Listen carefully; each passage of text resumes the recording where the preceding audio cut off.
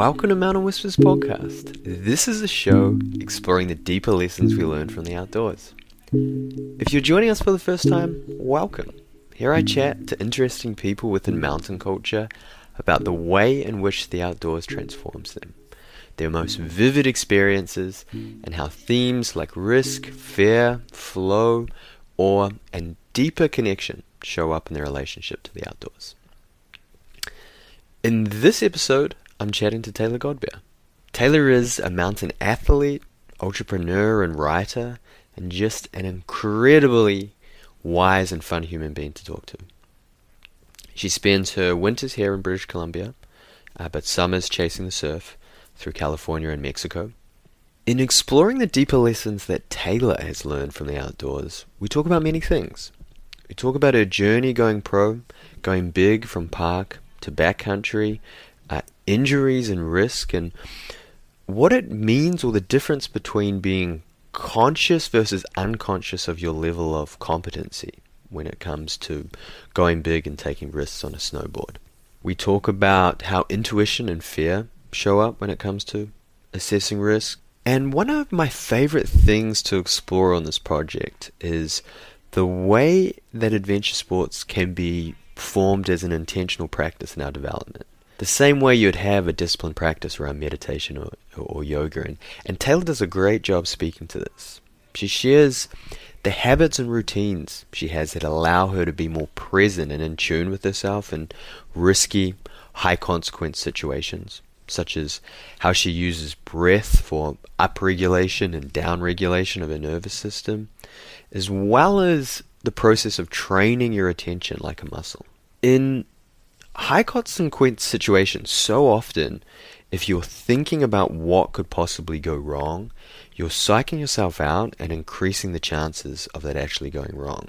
But what Taylor shares is an interesting perspective on how being present in a way that is focused on the very best possible outcome we're aiming for, but also absolutely prepared for how to react if you find yourself confronting the worst possible outcome. It's the first time I've heard someone articulate it like that.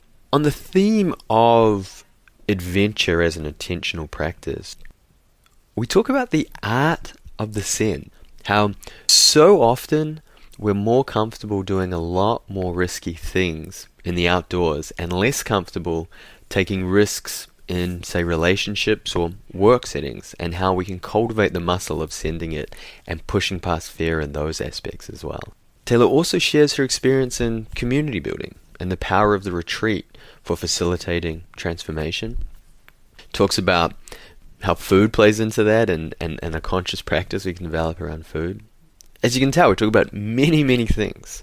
Taylor's incredibly wise, but also very articulate and full of life. I had so much fun speaking to her. So without further ado, here is Taylor Godbeer.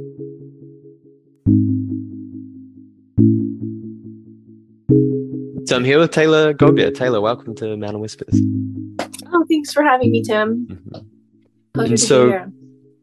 you're in California right now. You spent the summer in Mexico, and I know one of the many things you do is as a mountain athlete, backcountry snowboarder. I'm curious, what does the seasons look like for you? What does this fall season usually look like for you? Well, I spend the winters in Whistler and Pemberton chasing snow. And then the other half of the year, my partner is a surfer, and his POW season in Mexico is the summer. So we kind of split time. That's why we head down to Mexico, so that he can chase the big waves. And no complaints. It's an amazing place to be too. And I also love surfing. So that's a really nice balance for me, for my body and my mind. You know, have the big higher adrenaline time in the winter, and then just a little slower pace in the summer. Cool. And then what about the seasons in between? What does spring and fall typically look like for you? You know what? It just totally depends on the conditions in the year. I really like to climb in the spring a little bit, and then the same in the fall. Just depends how quickly it starts snowing and if there's waves. Our lives are very much dictated by the weather, which, as we know, likes to change on the daily. So it always looks a little bit different. Hmm. Cool. So this project is to explore the deeper lessons we learn from the outdoors, and as I mentioned, there's many different ways that we can go. But I think a useful place to start would be to learn more about how you fell in love with the mountains, or how you fell in love with the outdoors. Yeah, where to begin? How far do you want to go back? As far as it feels. We've got an hour and a half. Hour and a half. Okay, we won't take all the time up with that. But yeah, as a kid, I was always drawn to the outdoors. Anytime I had any free time between, I did competitive gymnastics as a kid and a lot of other extracurricular activities. But whenever there was space, I always wanted to be outside, climbing trees, playing in the mud, exploring. My dad liked to fish, so as a kid, I really looked up to him. So we did a lot of fly fishing and hiking and going to find bears in Alberta. A little bit of camping. So that was probably like my first brush with adventure. And then, yeah, after that, just snowboarding wise, I think we did a field trip in about grade 5 or grade 6 to go snowboarding. I grew up in Tawasin, that's just outside of Vancouver, where you take the ferry to go to the island. And yeah, it was really fun. I can't say that I went up snowboarding the first time and loved it. I think I just fell a lot and was pretty frustrated. There was a little bit of a gap. And then in high school, my best friend, he was really into snowboarding, and I was having a really hard time at high school. I was getting pretty bullied, and home life was really rough too. And it just became like this almost excuse to leave school. He was really smart, and he had done his high school that at the very end he had every other day off. I can't say that I was as organized as that, but I would skip school with him to go snowboarding because he just was going after this dream of becoming a professional athlete. And I just kind of tagged along, and it became an outlet for me and a place that at the time, without any self reflection, it was just then it was like an escape, but it was also just a connection for me to something that brought me happiness and brought me joy. And then after that, I actually moved to Whistler. I got to thank him so much. He really has no idea how much he's inspired me, but he doesn't snowboard anymore. He owns an environmental friendly junk removal company that's become actually like extremely successful. And he moved to Whistler, and he's like, just move up here for like a year, come try it out for fun. And I really wanted to travel or go to school. And what I wanted to be was a of all things, I wanted to be an orthopedic surgeon. And I wanted to take a year off before I was going to start getting my studies in order to do that. And I moved to Whistler for a year, just for a year. And that was in 2006. So I fell in love with snowboarding and fell in love with the culture and fell in love with community and just being out in the outdoors. And things kind of just snowballed after that. I started riding park because that's kind of what all the friends did, and just kept getting hurt repeatedly, lots of concussions. My injury has never really been knees, it's been elbows. So lots of dislocated elbows. The contest scene was never really my jam. And I guess, yeah, I fell a lot. So I was getting hurt. And at that time, I'd actually picked up a sponsor, and it was my Billabong team manager at the time. And he's like, hey, if you want longevity in your career, you're going to have to like make a shift. And I don't I don't know exactly what it was, but I bought a snowmobile for like $1,000 from a friend, this like fridge of a snowmobile. And I remember going out there and being out there, and just after that, it was like any sunny day, that's just where I wanted to be. Um, and yeah, it's just evolved from there, and now it's part of my life. I can't imagine not doing it. Wow. Was there a point, a distinct point where you knew this was going to be the thing, that this was better than being an orthopedic surgeon, or did that just naturally evolve? Honestly, it naturally evolved, and as I sit with more self reflection as I've gotten older, the principle behind being an orthopedic surgeon was I wanted to help people I looked at like injury as maybe like a governor to people being able to do what they wanted to do, and I just wanted to help people. So as a kid, I wanted to be a vet or a doctor because I think we're kind of told as younger kids, we don't, if we're not open in our families to all these other modalities, that's kind of like the old school thing, right? Those are the people that help you, you know, you're the doctors, the dentists, the lawyers. So I think that's why my compass was set that way, is I wanted to help others, and I wanted them to do what they love.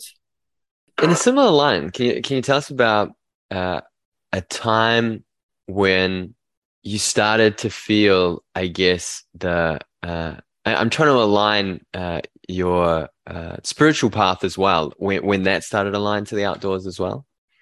Oh, I don't know if people are going to turn the podcast off after this, but as a kid, I used to like talk to trees and talk to animals and just had like like a very strong spiritual connection.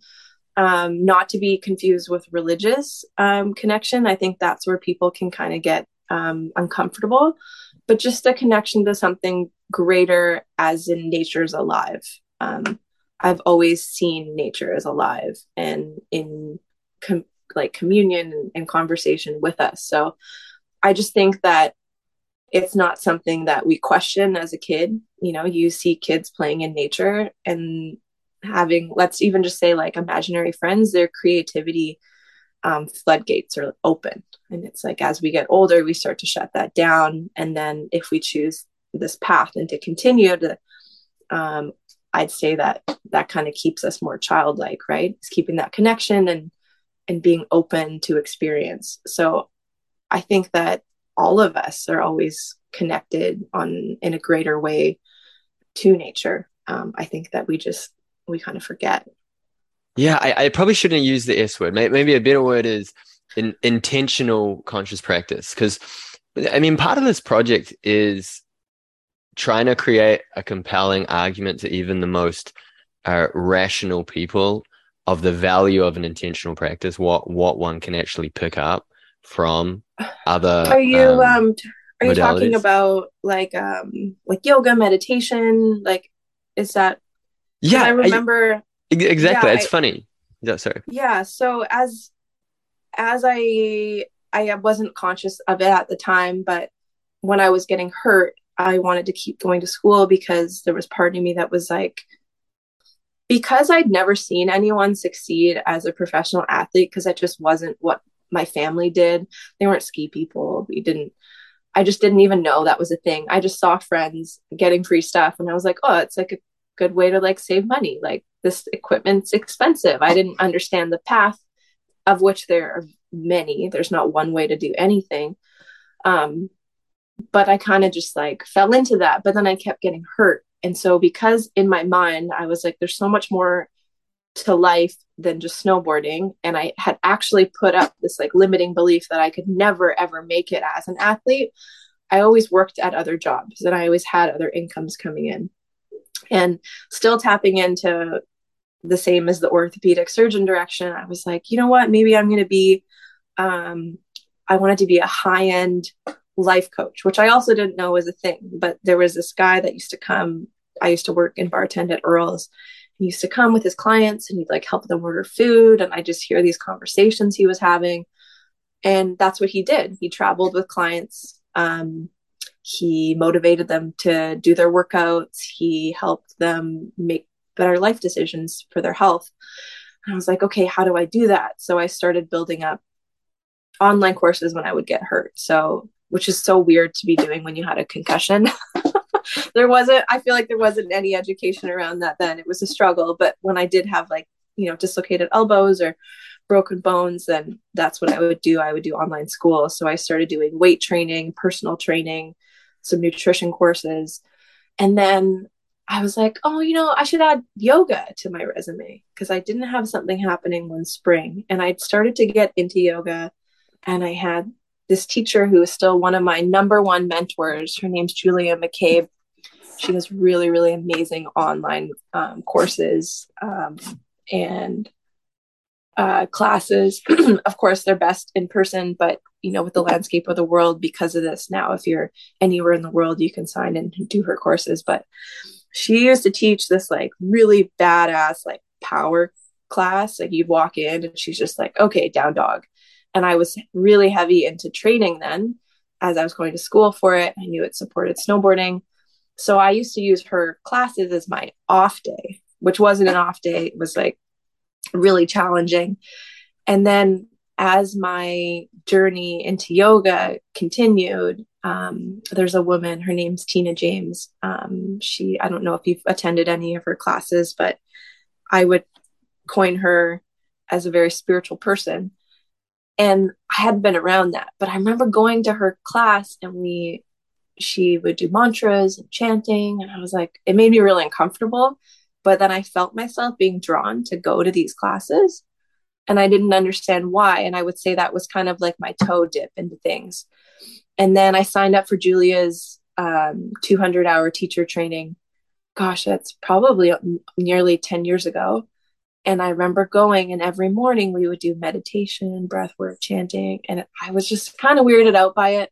But I was there for 3 weeks and I realized that I was craving that more than the actual physical practice, which she teaches an amazing physical practice, but it was the breath work and the mantra and all of this other stuff that was in a different language too, that I found myself singing the songs like unconsciously when I was surfing or just being really drawn to that. And so what I went for a little check mark on my resume for that I could show my clients became something that opened me up to all these other modalities that there are out there. That's interesting because it's funny. My entrance to the similar world was trying to become more effective and productive. Like I started meditating because I heard it. It helps you. It helps clear your mind, makes you more productive.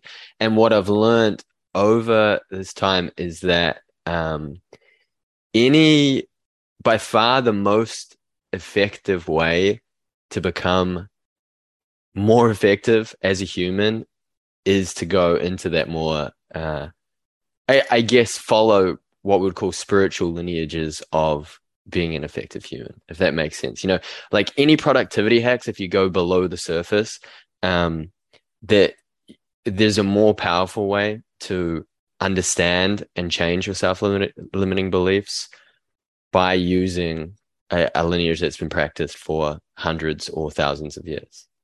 Yeah, I mean, I think at the end of the day, if we were to break it down into what feels more approachable for some people than using the word spiritual, is we're really just balancing out our central nervous systems. We're like calming our central nervous systems. Breath work does that, yoga does that, walking in nature, sitting in nature.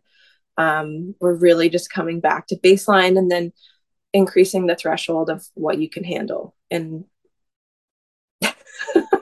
and going back to what you in simplicity.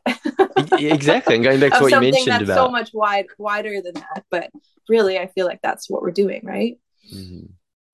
I was going to say, and going back to what you mentioned at the start of this riff of talking to trees, something that gets me is the most powerful medical technology is placebo, and placebo is largely driven by what you could call imaginal forces, which is your ability to use your mind to influence your body, and visualization is an example of that. You know, talking to trees or communing with nature is a way of bringing to life the world that we know is alive around us.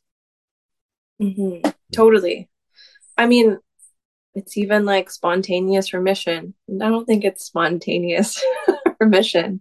It's like the same as whatever they want to call the placebo effect. It's just, I think we've forgotten how powerful we are as beings and as humans and how important it is to, think beautifully and to clear out any clutter that might be in the way, because it does impact us and it impacts everything around us, from the trees to the people around us to our day to day. So going back to the snowboarding though, so you moved from park into backcountry. While I guess there is less chance of getting hurt than park. There's still a large element of risk there. How did you even during park and then into the transition to backcountry, what was your relationship with fear and risk during that time? Oh, I think the problem that I probably had with the park is I because I came in so late without really knowing, I don't think I had the fundamentals really for air awareness. And I would get hurt a lot. And I didn't really have I don't know, I've never had it checked out, but like my fear response just like wasn't very high. And I think a lot of people, you know, were easy to look at maybe things that happened to us as children and being like, oh wow, that happened to me. It's like a victimhood thing. But I think the further that you move along to healing, you start to see it as like, wow, those were like some things that gave me a little bit of a superpower, right? It's like our big greatest challenges can reap us like the most amazing rewards if we're able to like transmute that energy. And I think that because I grew up in a very unstable living situation, and you know, you spend so much time at school and that was really unstable, I was used to having this like really um on central nervous system, and like not, I would say for longevity wise, a good place, but I was really, really good at being in uncomfortable situations because that was kind of my baseline, right? I think if you look at a lot of very successful professional athletes, not everyone, but a lot of them have some pretty crazy stories. A lot of skateboarders like have some really wild childhoods. And I think that all lends to being able to like be in those situations. It's like, well, what is comfort? What, you know, what's your normal? And I was pretty sendy as a kid. I'd be like, oh, I'll hit the big jump. I like probably had no business hitting that. Same with surfing and paddling out places I had no business being. And now I've kind of found more of a center with that. Yeah, more. That I was unconsciously incompetent, is what I was in a lot of spaces. And I think, you know, I would like to say as I've evolved as a person that I'm a lot more conscious of the risks that I'm taking. And there's once you get into the backcountry, there's a lot of things that helped me and inspired me to change my lifestyle. But a lot of it was just like there's no space for that, in my personal opinion. You're not just sending. It's very calculated. There's people that there's I know there's like a couple different types of people. There's people that are just full send, and then but I think that I know that the people that I surround myself with, the decisions we're making are calculated, and they're very much in alignment of that connection to nature. You know, the mountains do speak. They do give you signs for when things aren't safe and when you should retreat. And um, yeah, you need to have that deeper connection, which comes from being out there. mm, I love that, and yeah, I just you covered so much there. So playing back to what you told me at the start was that your upbringing, you said, gave you a high, I guess, tolerance for stress and uncertainty, Mm-hmm. which flexed that muscle to be able to handle the uncertainty or tolerance. Or um, so you said I unconsciously incompetent is that you didn't even have that voice in your head telling you this is dangerous, you shouldn't do this. Yeah, it was a lot lower than a lot of people, I think. Hmm. And in that space, it obviously wasn't serving me. I was getting hurt all the time. Because Now I know I'm conscious that I was incompetent. because most people, let's say someone who starts taking on bike park or jumps um, after their brain is developed, they're hyper conscious of incompetence, and that flinch is what stops them from sending it. You know, Yeah, I mean that's what I'm saying. Like when I was younger, I was it was the opposite. unconsciously, yeah, and now I've tuned in more. I think I was also just disassociated from myself, Mm. completely like dissociated and just like, oh, that looks fun. I'm gonna try, you know. I kept getting hurt. Hmm. My body was speaking, and it was like, you need to shift gears here. So Could you describe to me the difference between, let's say, on the professional scene, the difference between full senders and people who are very conscious of their competency? Well, I can't speak for anybody. I can only share my personal experience, but um yeah, I don't know. I used to roll up to the park and see something that I felt like I watched someone hit it and I would try. It wasn't like I was doing all the things I needed to be like, okay, you need to go this fast or pop this hard to make the landing.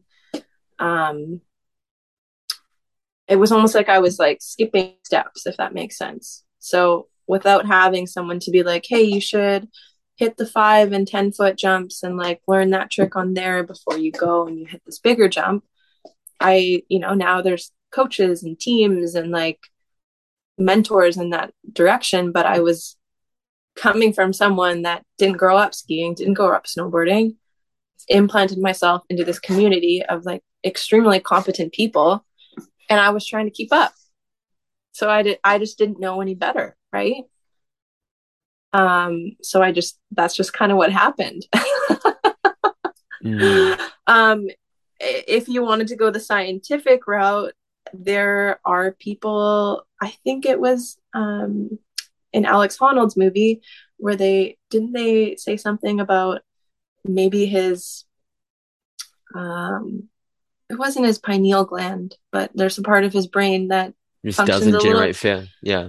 it just functions a little differently. But then if you listen to interviews and you read anything about him, he's extremely calculated. And I think that Hmm. just becomes the more that we learn, lots of kids are like that. I think, you watch them jump off the back of the couch. And I think that's why they're a little bit more rubbery. They can take the falls. And then as we grow and as we learn, we're like, okay, well, if I want to do this, I don't want to be hurt. And if I fall, I might get hurt. So let's just start approaching things differently.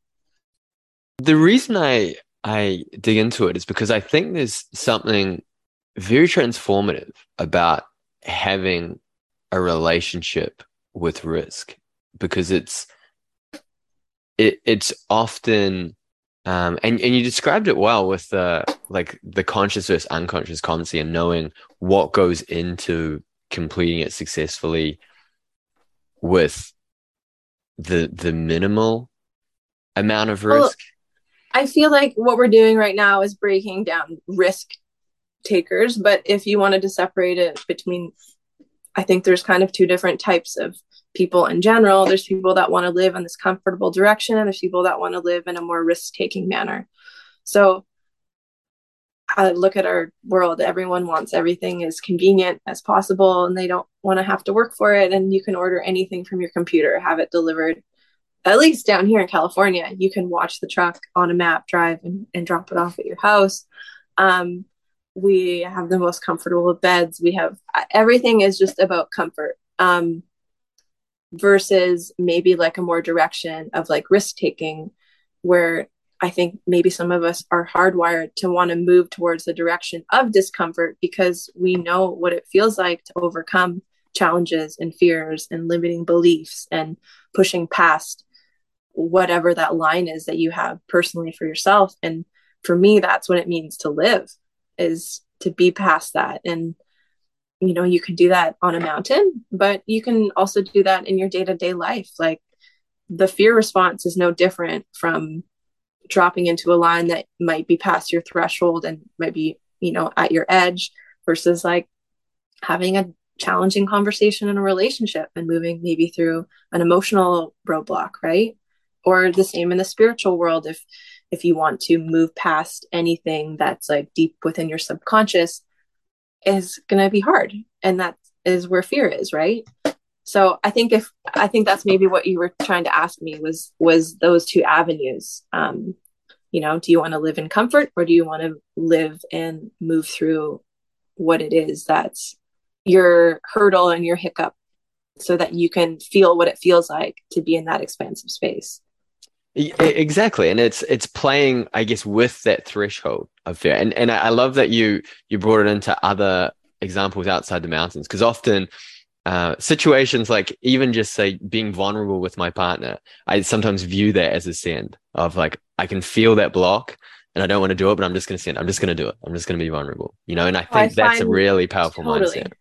Oh yeah, I find like I have to remind myself constantly that what, and this is where I look at it is, um, I go out there because it's fun, but one of the biggest allures for me is like we're constantly seeking out discomfort, and then we're able to come back into life if we're consciously doing it to be like, okay, I moved through that fear and I was in chaos out there in the mountains and I was totally fine. Why is it when I need to have that challenging conversation to maybe ask to have a need met or set a boundary, is it so challenging? But it's the same thing. I just think we forget. It absolutely is. Yeah. Developing a meaningful relationship with chaos. I'm curious how we've been talking about risk. Um, Fear is of a similar line. How do you relate to fear in the mountains? How do I relate to fear in the mountains? Um, there's a few amazing athletes, and I'm just gonna kind of share what I've heard them say because I think it really lands. But um, there's like real fear, and then there's boogeyman fear, and I think it's Jimmy Chin that talks about that. There's real fears that you need to be aware of, and they're very important, and they're part of our response. We need fear.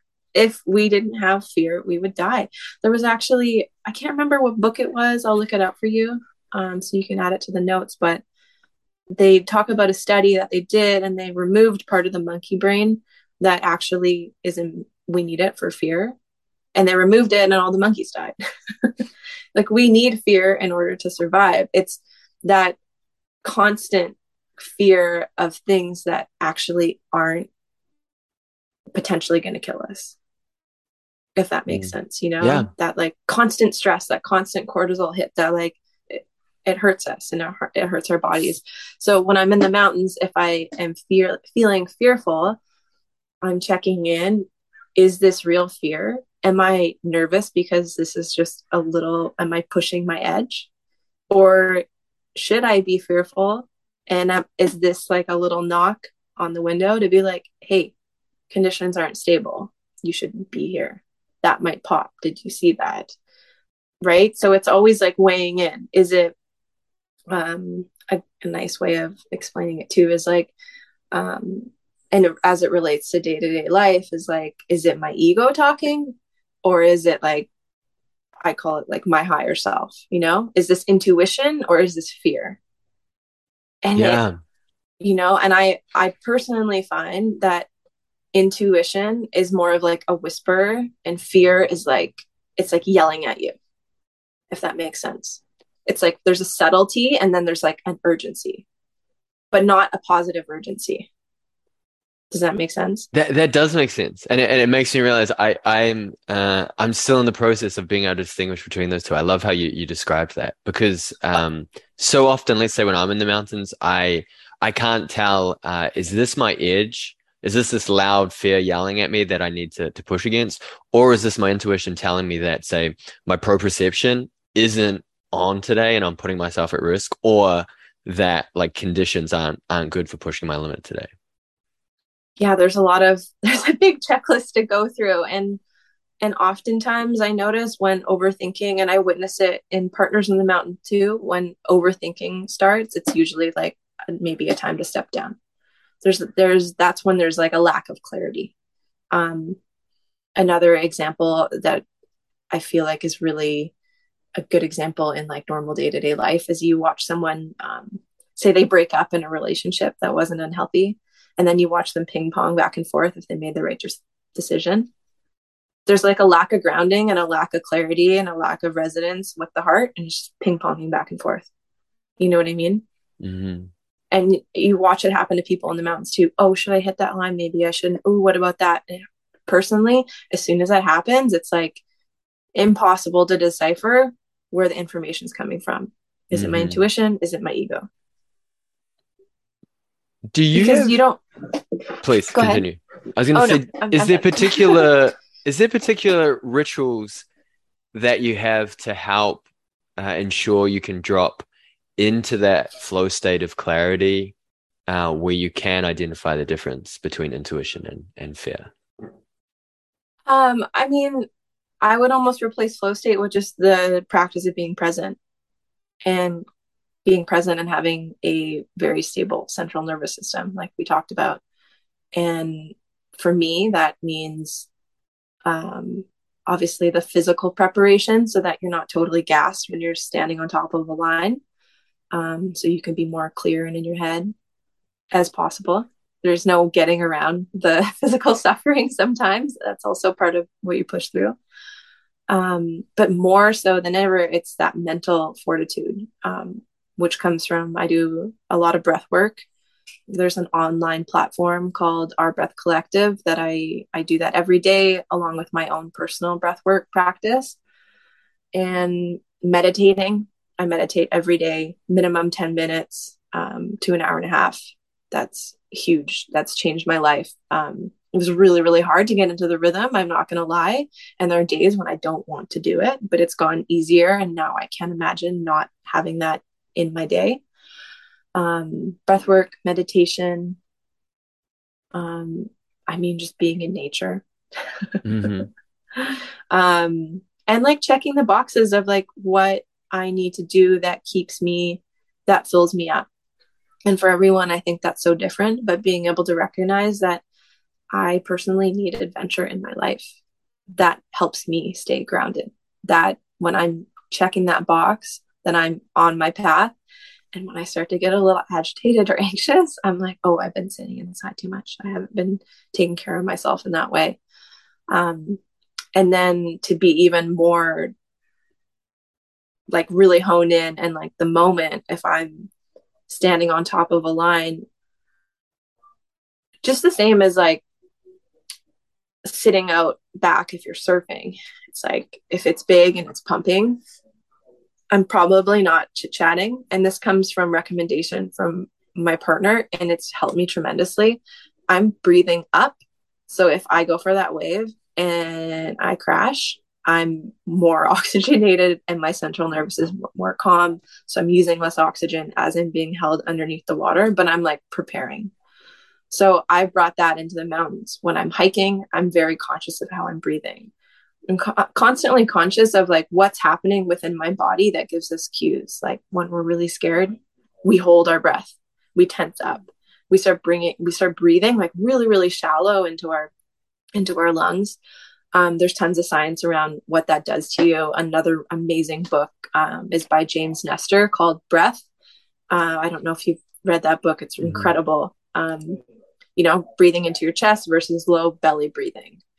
And just coming back to those practices and all day, like if you're driving in traffic, someone cuts you off or you're rushed, or like today, I haven't had my first coffee in like a month and a half. And I'm like, I gotta breathe. It translates into everything. So if I'm standing on top of a line, I'm just being as present as possible and calming down what I need to with the tools that I have. And I'd say breath is the biggest one. And then also mentally, what am I thinking and what am I focusing on? This has come up a lot with snowmobiling. I feel like it's such a committing sport too, when you've got to put trails in and punch lines in, and it's fast, right? There's like a big motorized thing. And I started saying, I noticed on my GoPro, which was a little bit, it's comical, but I'll say to myself, yes, I can. Yes, I can. Yes, I can. Because instead of saying, I don't know if I can, I don't know if I'm going to make it the corner, I don't know if I'm strong enough, what if I hit that tree?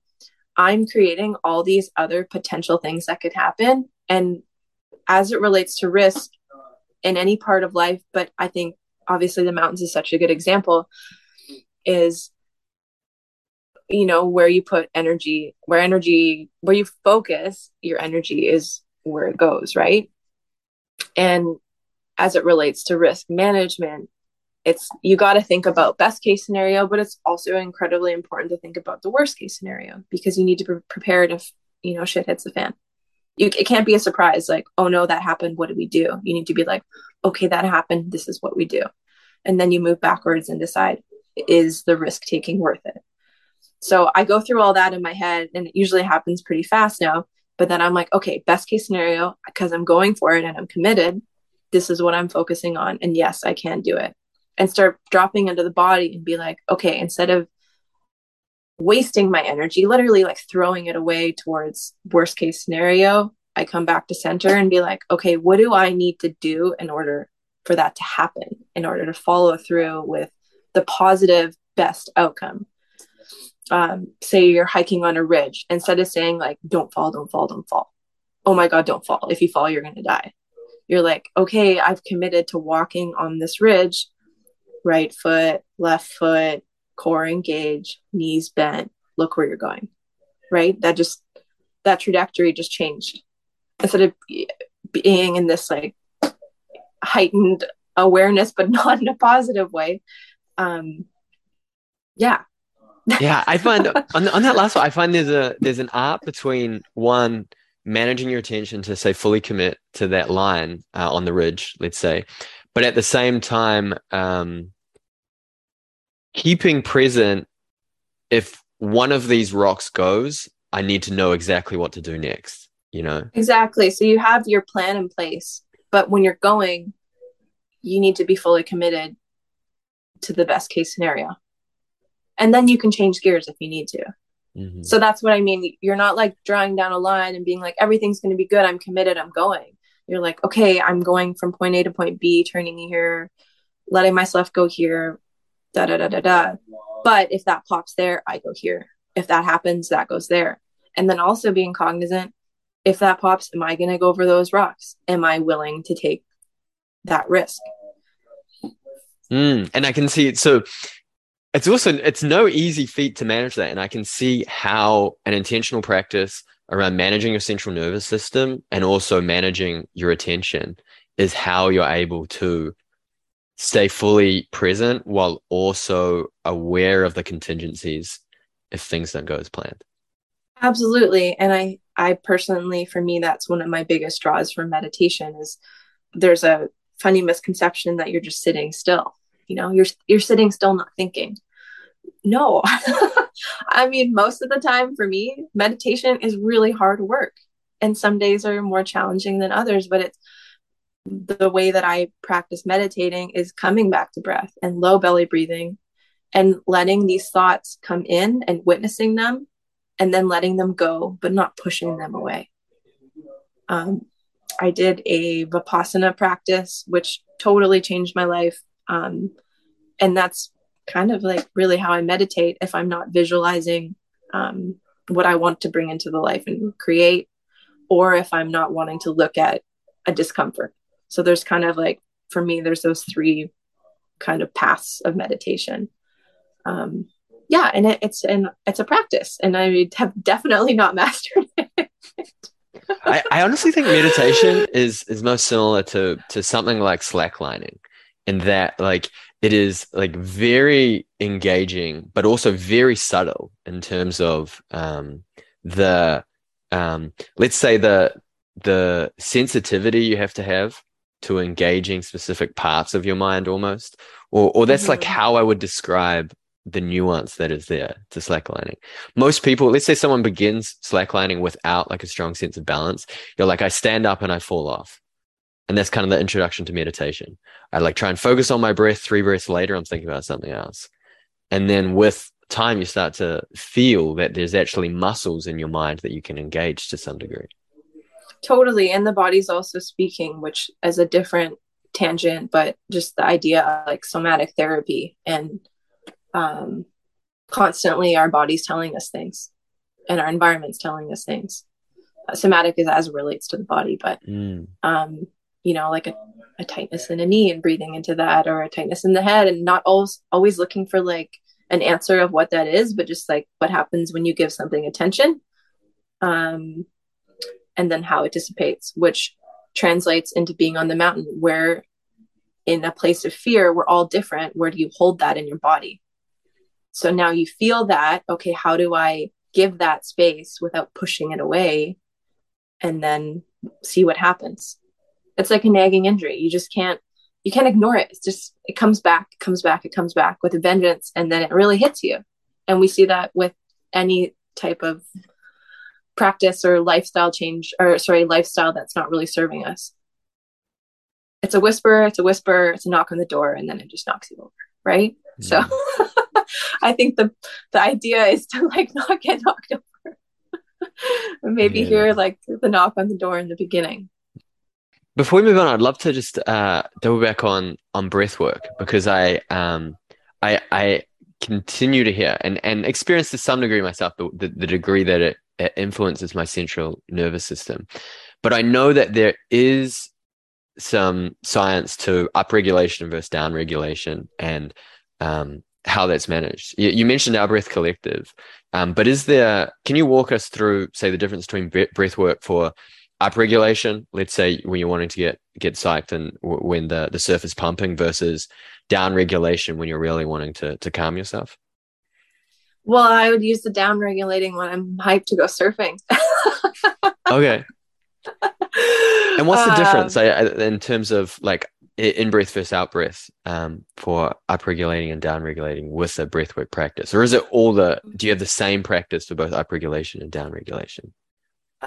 you know what? Personally, I am not a master of the science behind it, which is why I really loved that book because he taps into that. And my biggest takeaways were the importance of nasal breathing, how most of us don't breathe through our nose. Um, there's actually chemicals released when we do nasal breathe that can help us oxygenate our bodies more efficiently, increase our immune system, and we're seeing it just by the way that the body is evolving anatomically, is we're losing space to even breathe.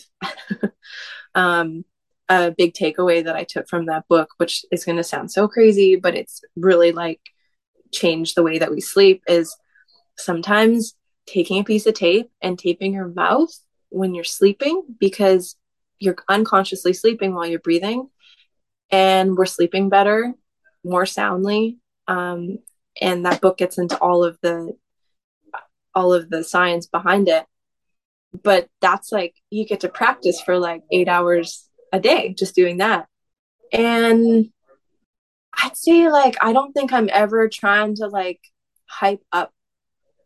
I'm never trying to like breathe up in a way that gets me like super energized and jazzed, other than maybe if I'm, let's say I'm waking up tired in the morning, or I don't know if anyone else ever gets these, but kind of like a dream hangover, even nightmare, you kind of feel a little funky when you wake up. Um, is certain types of breath that I guess, yeah, you would say are more energizing and invigorating. Those are like more sharp, punchy exhales. In the yoga tradition, in pranayama, they call that Kapalabhati breathing, which is like a really punchy exhale to increase blood flow, energy, and then that also like starts to tap into your chakras. Which ones are you initiating? But and in that Our Breath Collective, they actually like give a little dialogue of as to like little write up as to what what you're going to be working on, and I think it's really cool for people to try the different ones out, and then you start to just the same as if you need to you have an injury and you decide, okay, do I need to go get an x-ray, or I need to go to the physio, or maybe I need massage, or maybe acupuncture is better. Then you can start to tap into, okay, which one works for me, which one do I need to work on longer. And then you can go down the direction of like breath hold training for free diving or big wave surfing, and that's also similar but different, right? So I don't want to butcher the science, but a lot of us think that when our bodies start to panic, it's because of a lack of oxygen, but it's actually a CO2 buildup. So you can look up like increasing CO2 tolerance or increasing oxygen uptake, which are different practices. Sure. That's super useful. No, I'm familiar with James Nestor's book. I haven't read it, so I absolutely will after that Yeah, but investigation. even just like CO2 tables or oxygen tables for like free diving, because it's really important to train both of them. Um, but personally, I'm just always trying to breathe through my nose and Hmm. breathe in my belly, and then doing these like more scheduled different practices allows me to see like what I need to work on. Mm. It's really cool too. You can schedule personals with some of the founders, and they'll see how you're breathing and be like, wow, you're not breathing into part of your chest, or maybe you need to work on creating more flexibility and range with your diaphragm, or do you know what I mean? It's not just Mm-hmm. breath. It's like creating more space in our whole chest cavity and just being conscious of where the breath's moving. Mm. I think it's um, also a lifelong practice. Absolutely. That's what I found my um, it's like a neuro for me, there's almost like a neuromuscular engagement of like working my diaphragm or remembering to activate my diaphragm to belly breathe. Right? yeah, and I think everybody's so different. Like I have a really strong belly breath, but a lot of times I don't breathe up into my chest, and Mm. a lot of people only breathe into their chest. So it's just kind of tweaking that, and just the same as you'd go to the gym to like maybe work on strengthening something else. I think we're all different. And then you can also move into like the really, um, I don't want to call it psychedelic, but more like transformational style breath work, which is like conscious connected breathing, which means the inhale and the exhale are connected. There's no pause in between. And then you're breathing for like 20 minutes to 45 minutes to an hour. And it's said that, I mean, I've experienced it personally. I don't know if you've done any of those breathwork practices, but they can be extremely, extremely transformational. I've never found it personally transformational. It's always just been a really hard workout and tingly on my Mm, fingers and lips. mm, So yeah, I feel like I haven't had the breakthrough, the transcendent part of it. yeah. Yeah, Um, I'll get there. you'll get there. Well, Um, I don't know. It's just like one door that people like to take in mhm, terms of like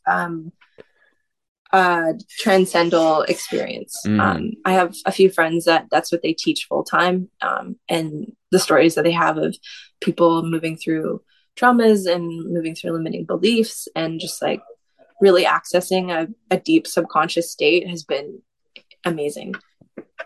But like I mm. said, it's one door. There's a million different ways, and everybody's different. So Yeah, yeah, and I mean that kind of opens the one of the parts of this project is exploring the avenues to what I'd call peak states that allow for transformation, you know, and adventure is one of those, like you mentioned. It's a key part of your practice, as is conscious attentional work through meditation, as is conscious breath work through holotrope. They're all different access to that state of mind where we we have full access or large access to our consciousness.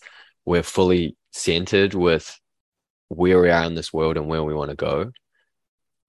And we're able to identify like the story is holding us back. You know? yeah, and I think the breath is the funny thing is we do it all the time and we do it unconsciously and we don't really think about it. How much have we been breathing just sitting here? Mm-hmm. And we just have the power to like transform our day to day and really balance our central nervous system just by tweaking that. That's Mm. so empowering to have that, to be able to do that. Um, I think the same goes with, the food that we eat. What are Mm. we putting in our bodies?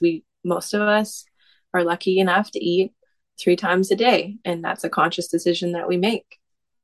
I'm assuming most of the people listening to this podcast live in with access to healthy food. You go into certain parts of the world, that's not always the case, but it's right there. You just don't pick up the crap. Is there specific ways that you make a conscious practice out of out of the food you eat? Because I think about how I guess when you can find deeper connection through the food you're eating, or you can mindlessly eat it, and there's a difference, right? Totally. I mean, there's science that backs it that says that I feel like I'm a broken record saying your central nervous system again, but you have parasympathetic and sympathetic, your parasympathetic and your sympathetic nervous system. One is the fight, flight, freeze, and activities and moving, moving, moving, go, go, go. The other one is for rest and digest and sleep. And rest, digest, sleep. I'm super guilty of this. It's something I'm consciously working on, but running around and doing errands and eating on the go, and like, that's not the central nervous system avenue you want to be going down for your body to be able to absorb and really utilize what you're putting into it. Um, so just bringing consciousness around that is like taking 15 seconds to sit before you eat and sit while you're eating, and give, for me, what I do is I give gratitude for everything that brought that food there. So let's say it's like a, a salad. I thank the soil, I thank the sun, I thank the water, the air, the farmers, whoever made that, just to drop in and be like, all of that was necessary in order for that to be there. And it just helps me drop in and slow down. And there's science that backs that we're able to absorb the vitamins and the nutrients and better utilize everything that we're putting in when we're in that state, when we're in that present moment. I absolutely, yeah, can see how that works. And at minimum, it's so like at a functional level, it allows you to better absorb it. But even just at a, let's say, an intentional practice level, the that act of gratitude also allows you to deeper connect to the world that you're living in, you know. Absolutely. I think in all that we do, if we're Mm. living in this space of, if everyone could just remember a moment where they felt deep gratitude, and then how did their day unfold from that space. But we can tap into that all the time. Mm. A lot of these modalities that we've been talking about over the last hour is, I guess, modalities that are part of the experiences that you hold with the Draw Out community. Can you tell us a little bit more about that organization? Yeah, it was spurred by two dear friends, Lauren Ryan and Bridget Reichert, and of all good conversations start on the chairlift. Bridget's works for Vans and also is a amazing yoga teacher. Lauren is a breathwork practitioner and also does incredible marketing and media and advertisement for a company called Bloom. And I, on the side, I love cooking. It's one of my passions. I call it my love language. It's also a nice balance between like the high intensity of snowboarding and then just a more like artistic, slow experience. And we wanted to start holding retreats together, and it just came together naturally to bring those three things together. And they, all three of them, have helped all three of us, and we see them as tools and pieces that have provided us a more space to be us and to hear those whispers of what we feel drawn to, what we need to work through. And we kind of call them the tools in our toolbox. And we wanted to create a space where, a very approachable space, because a lot of these modalities, they've been around for a long time and there's different levels from beginner to expert to master.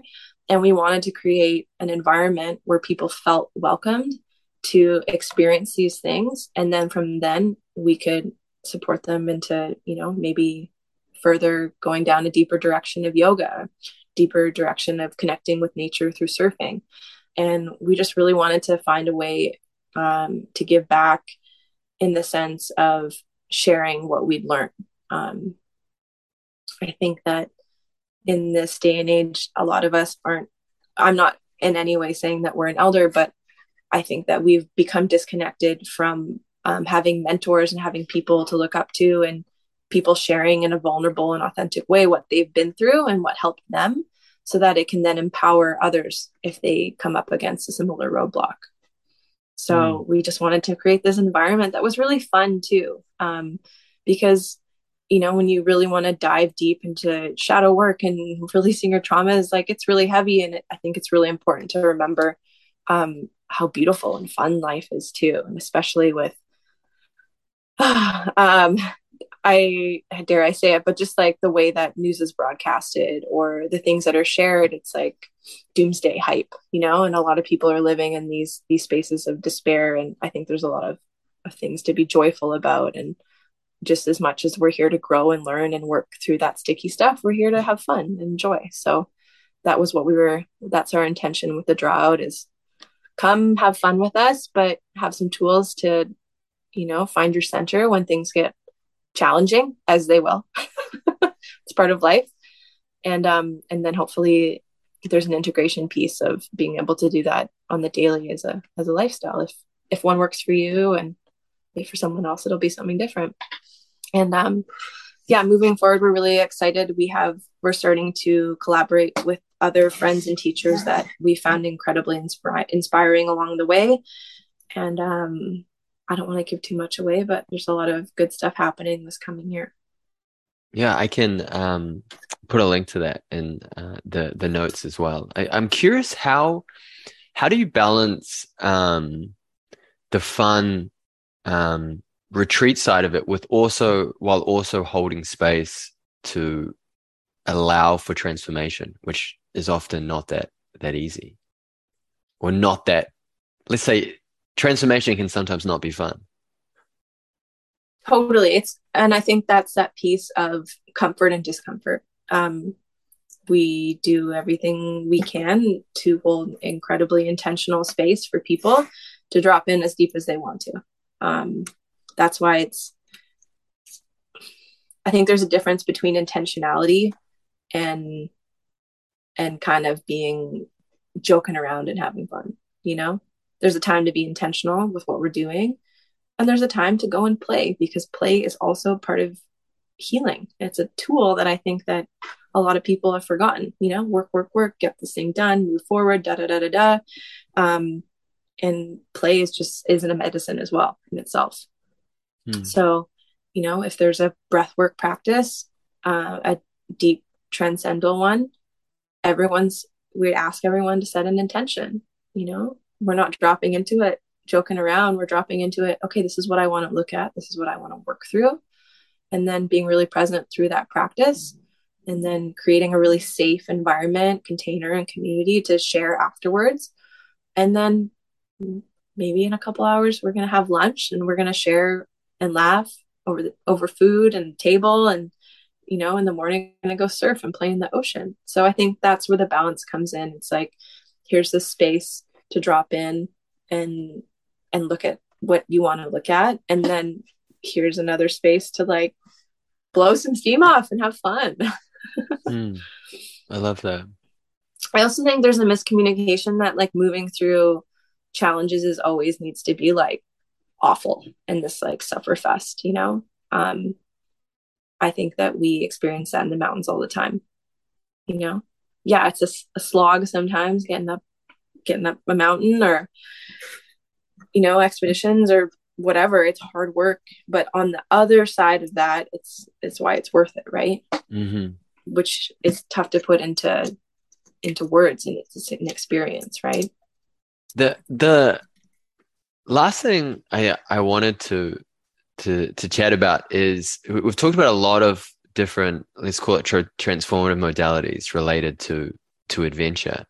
The last thing that I think is really, really powerful is developing a relationship and contemplation of your own mortality. And that a large part of the culture we live in tries to escape or completely deny our own mortality. But in many ways, having a relationship with our own death is the way to feel most alive. Yeah, totally. I believe it was an Alan Watts talk, and he says that one of the greatest things that we can do is to contemplate our own death, because it really catapults you into the space of being present and the contemplation of what's important to you and what matters. And I feel that when we're in that space, it's really easy to let go of all the little silly worries and cares that probably not important. And when you spend time in the mountains and you have friends that spend time out there, loved ones. And yeah, it is a numbers thing, right? You're suscepting yourself to some pretty dangerous environments, and we lose a lot of friends out there. There's a couple ways of thinking about it. Like, sure, I also jump on Instagram and see that people pass away from getting, a really aggressive form of cancer, and in 2 months they pass away, or they get in a car accident. So there's one way of saying, like, okay, well, thinking like, well, we could die at any moment. Why not? We should be doing what we love. And then there's this other thought process where, like, I'm it's exhausting watching and witnessing so many people pass away, because it's a dangerous place. But again and again, as that happens, it brings you to the space of contemplation. Why do we do what we do? Are we living in alignment with what we want to be doing? What really matters? Is it getting a nicer house or a car, or investing so much time into working for those things that we're unable to be present for the people that we love?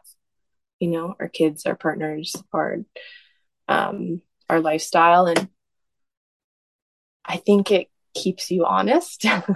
And I think that's another way of living in the present, because tomorrow is not guaranteed, right? We don't know when any of us are going to go, but it's the only guarantee in life that we're all going. um, yeah, and I think that when tragedy strikes, it really settles you into that space, and it's awful, but I think it also opens people's hearts into what matters. Do you find in your own professional career that, um, I guess, do you have any, say, goals or ambitions that you feel like also come with additional risk around? Yeah, totally. I really want to get into doing bigger expeditions. And a few days ago, my biggest mentor that I look up to passed away doing what she loved, and it's like one of my biggest mentors in the mountains passed away a couple years ago. And I'm like, there's part of me that's like, is it worth it? But personally, I am more fearful of having not lived a life in full fulfillment of what I'm drawn to from a heart standpoint than to live safely in a space because I'm scared of dying. Like, that to Mhm. me is a death that I would never want to experience. And then what about, is it people in your life outs outside of the culture where you have to reconcile with them about what you do? I'm super grateful that I don't really have that. Sure. My partner is a big wave surfer. He's Hmm. so aware of how that functions. And I'm really lucky to have a mother that I don't think that she's fully aware of how risky things are. So there's a little bit of unconsciousness with that, but she also just gets it. She's almost died lots of times in her life without going in the mountains, without taking risk in that way. She likes to sew and knit, but she's had cancer a couple times. She's had like um, complications when she was trying to have a kid. She almost died a couple times. It's like you got to do what brings you joy. And for some of us, that might feel a little bit riskier than others. Um, but I think it's more important to be living with on your path and on your purpose. I absolutely agree. That's beautiful. Mm. Well, we've covered a lot, Taylor. I'm curious, and on the subject of, I guess, deeper lessons we learn from the outdoors. Is there anything else you'd like to share? Anywhere else you'd like to go with it? Oh, deeper lessons from the outdoors. There's so many. I think that we've kind of covered it, but and just because it of the time that we're in right now of grieving the loss of a really amazing mentor, mother, athlete, teacher. Like, human being. Hillary Nelson is like looking at the way that she lived and what she gathered from the mountains, and it just the importance to live and the importance to take risk and to live outside of our comfort zone.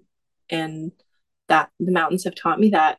And also personally, just the importance of taking care of these places that we love and giving a voice to something that we don't all hear. Um, and now more than ever, I feel like we're becoming disconnected from nature, and we're seeing the ramifications of that. And the more time that people spend surfing and in the mountains, as I know everyone gets frustrated, it's getting busier, but we need that. We need people to see why it's worth taking care of something, and not just from like a selfish standpoint of like, well, if all the snow goes, we can't snowboard. It's like, no, there's like bigger things at play here. Like the glaciers are receding, it impacts water, how gear's made, that impacts the environment. And we just need to start checking in and cluing in that what we do has a tremendous effort. So it's best that we start making a more conscious, positive one. Mm. Is there any tips that you have for how we can make the time that we spend in the outdoors that little bit more intentional, that little bit more magical?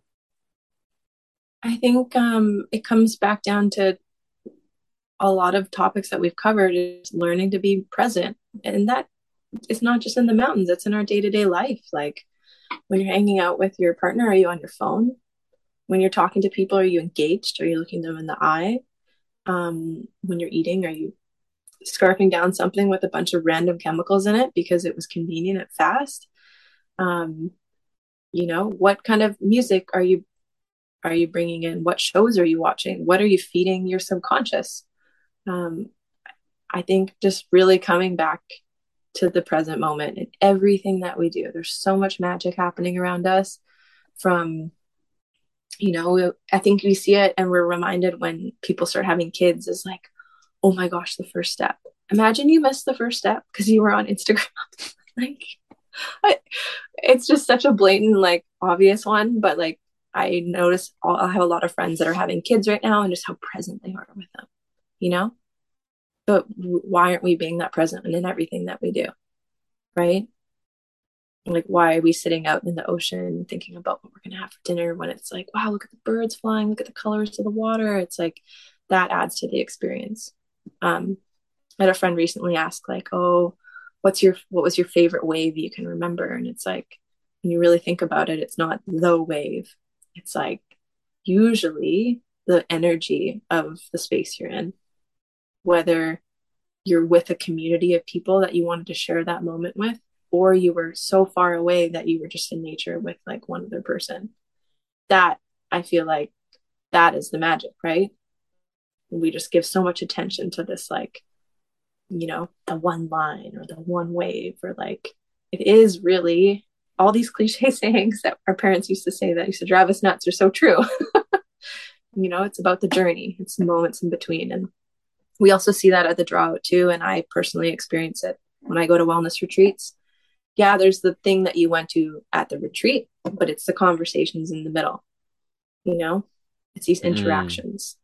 So we don't need to just be present when we're dropping into a line. It's like be present when you're hanging out with your friends, putting the boot pack in, right? Being present, paddling out.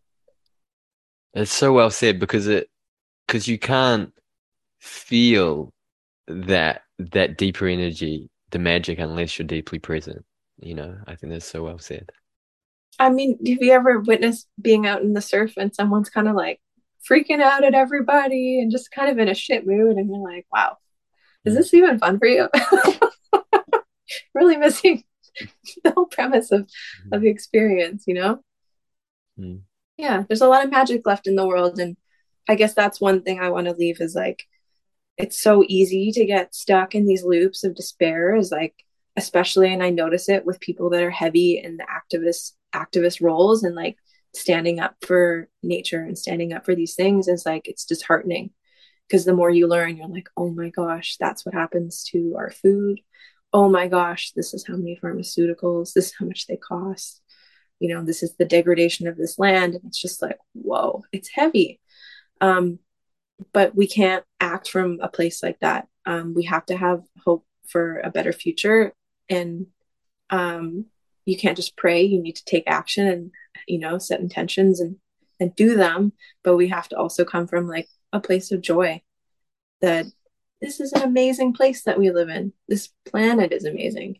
And if we want any change to happen, we have to be living from that place. Otherwise, I don't know if it's possible. I absolutely agree. Well, Taylor, this has been such a pleasure to chat to you. It's clear that you have a very strong practice that balances your profession, and not only that, but you're also incredibly articulate at putting that practice and the magic that comes from it into words. So thank you so much. Thank you. Thanks so much for having me. It was fun. I love talking about this stuff, and yeah. Where can I send people who want to learn more about what you do and what you put on? Instagram, Taylor Godber, and my website's Create Travel Inspire. There's a little bit of information there, and I've been uploading some recipes if people want some healthy, easy to make plant-based recipes up there too. And then thedrawit.com for retreats. And yeah. Awesome. Well, thank you so much, Taylor. Okay. Thank you, Tim. Have a wonderful day. Thank you for listening to Mountain Whispers. There's an awful lot of really great listening content out there, so it means a lot that you chose this and listened to the end. You can find links in the show notes here. I've included a link to Our Breath Collective, which she mentions, Breath by James Nestor, as well as where you can find more of Taylor through Instagram, her website, and also the community reference called The Draw Out. If you enjoyed this episode, please do the thing of subscribe, rate on Apple Podcasts, Spotify, all that stuff. Or even more importantly, share it with a friend who you think would get value out of this. You can expect another episode every second Thursday or so. If you want to reach out to me, my Instagram is in the link as well. Awesome. Take care until next time. Cheers.